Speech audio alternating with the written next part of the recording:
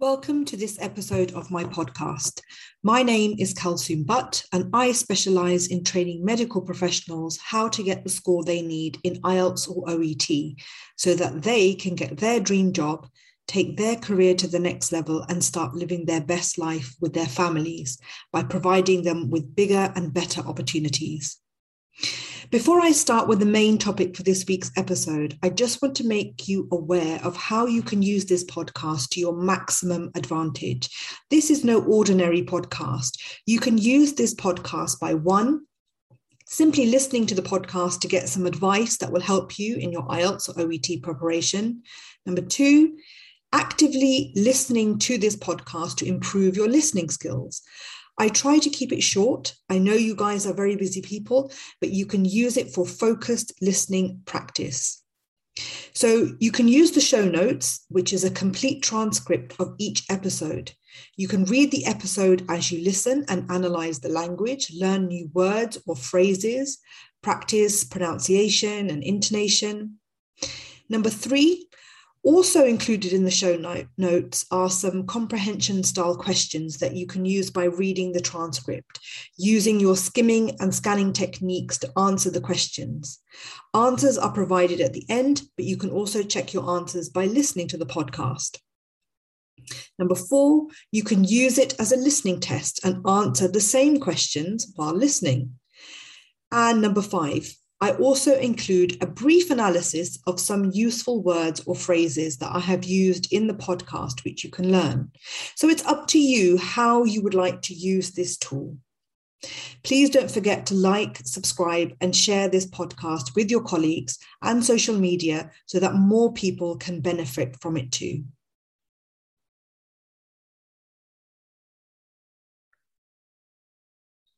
Okay, so let's talk about IELTS writing task 1 and how to identify the key features of the data. It's important to know how to do this because this is what the examiner is looking for in your essay. They're assessing your ability to identify and report on the key features of the data. Also, you simply do not have the time or the word count to report on everything you can see in the data. So you have to learn how to pick out the significant points. So in this episode, I'll give you the 5 steps to identifying key features. And then in the show notes, I've left a link to one of my YouTube videos where I show you how to do it. I actually go through a line graph and I demonstrate all the things that you should be doing, and I actually go through the question and pick out the key features. So I thought it would be a good idea to do it this way, so you get a deeper understanding of how to identify the key features. So this episode may be a little bit shorter because I want you to go to the YouTube video and actually look at that lesson as well. So I want you to take full advantage of that. So this is really complementing that video. So the two hopefully together should give you a really good understanding, a deeper understanding of how to identify the key features. Okay, so what are my 5 steps, my 5 tips, if you like? First of all, number 1, you need to get clear on what the data is about. So look at the title of the data, of the whatever it is, a pie chart, a graph, a line graph, bar chart, whatever it might be. It could be multiple graphs. Look at the title. Understand, the x-axis or the y-axis, y-axis and the x-axis. Understand what they represent. What do the numbers represent? Look at the key if there is one. Make sure you understand what each part of the key means. And this shouldn't take you more than 10 seconds. If you've practiced this during your preparation, it shouldn't take you more than 10 seconds. So it's important to understand how the data is being represented so that you can accurately report it. So many students don't spend the time doing this at all, or they don't do it properly.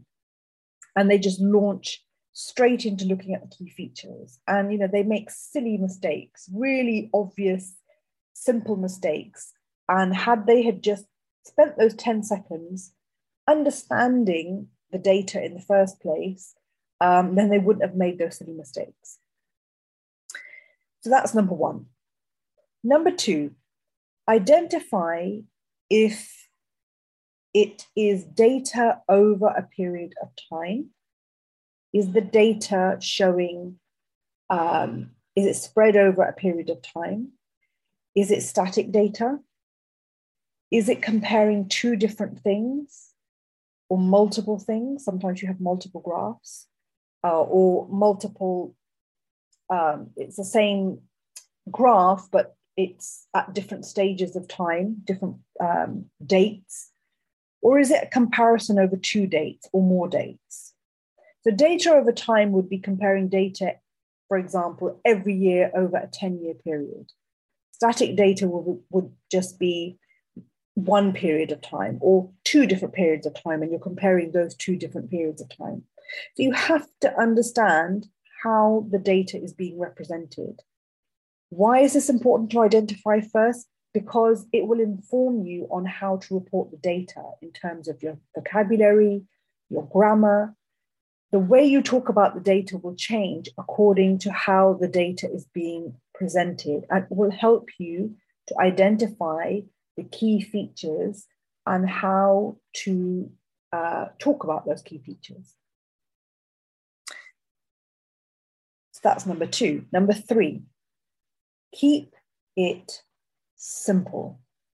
Now, if you remember nothing else from this episode, please just remember this point. Keep it simple.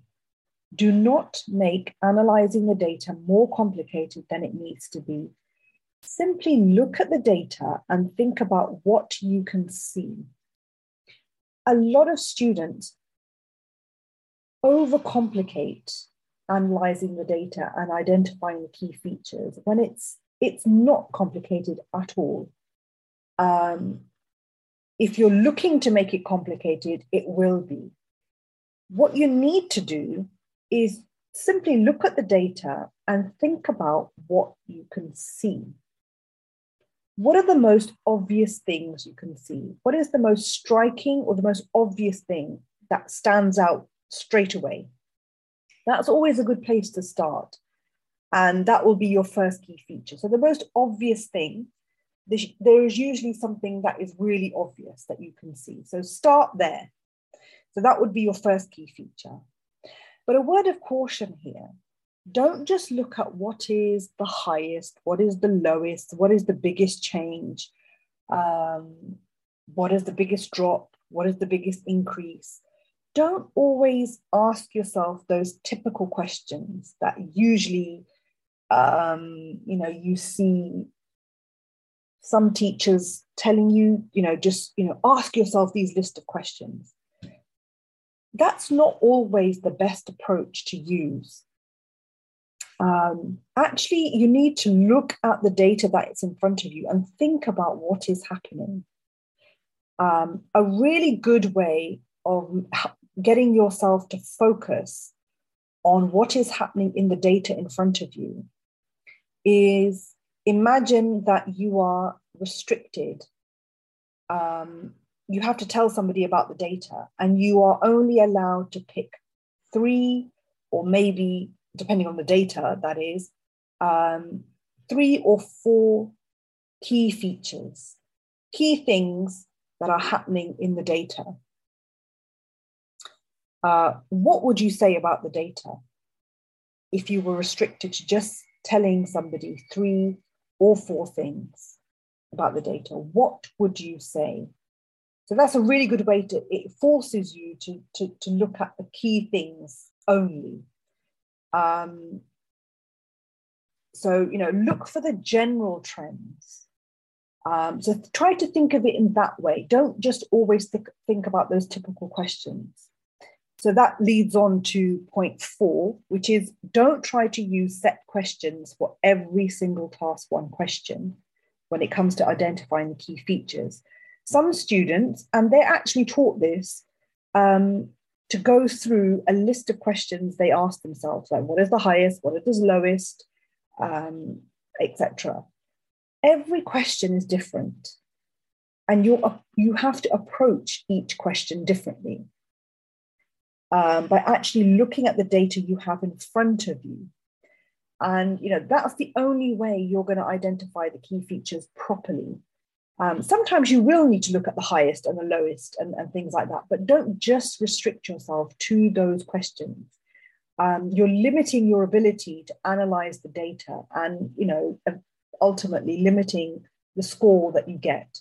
So try to think outside of the box. Don't just have these rigid rules in your mind that, okay, I have to think like this, and this.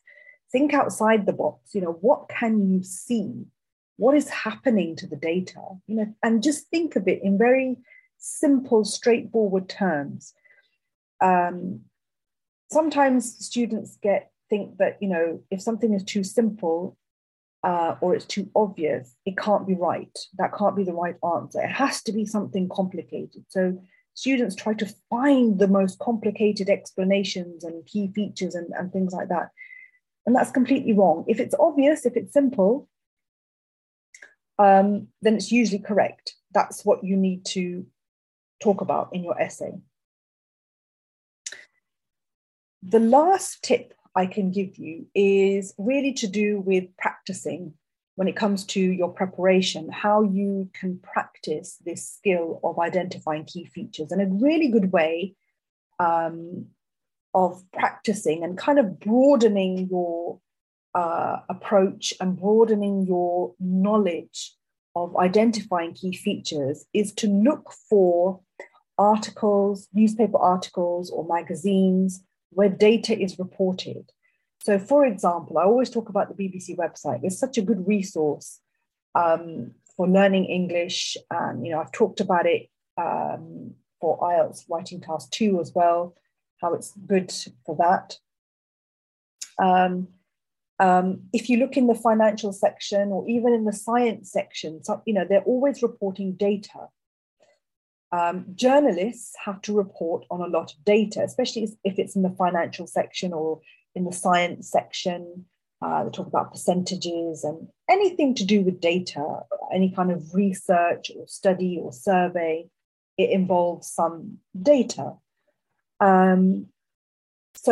Journalists have to report on a lot of data. And like you in task 1, they also have a word limit on how long their article, their report has to be.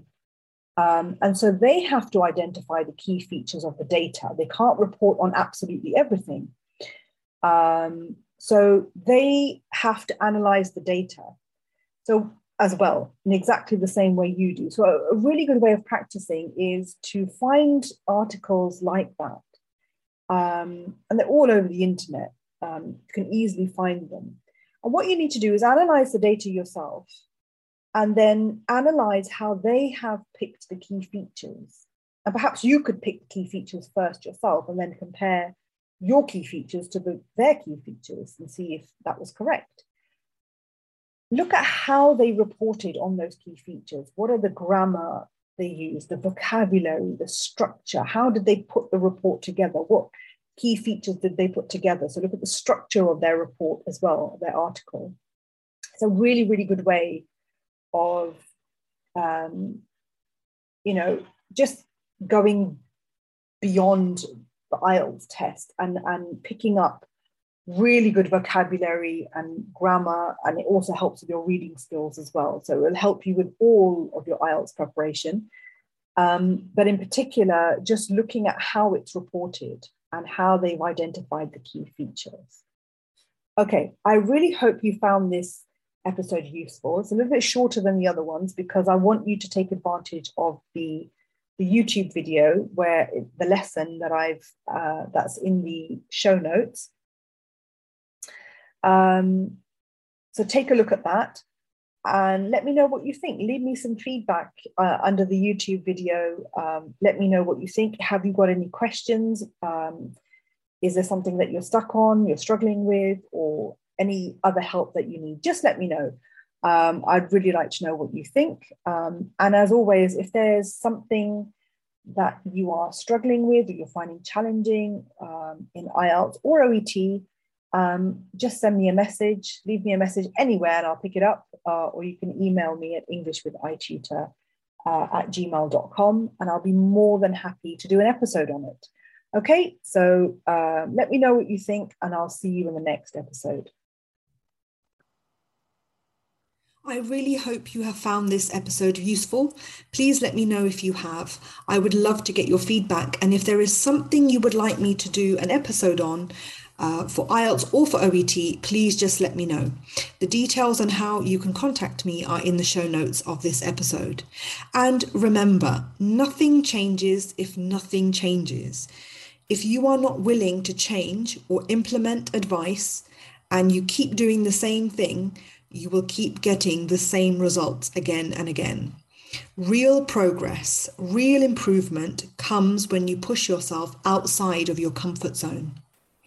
Please don't forget to like, subscribe, and share this podcast with your colleagues and on your social media so that more people can benefit too. Take care and keep working hard.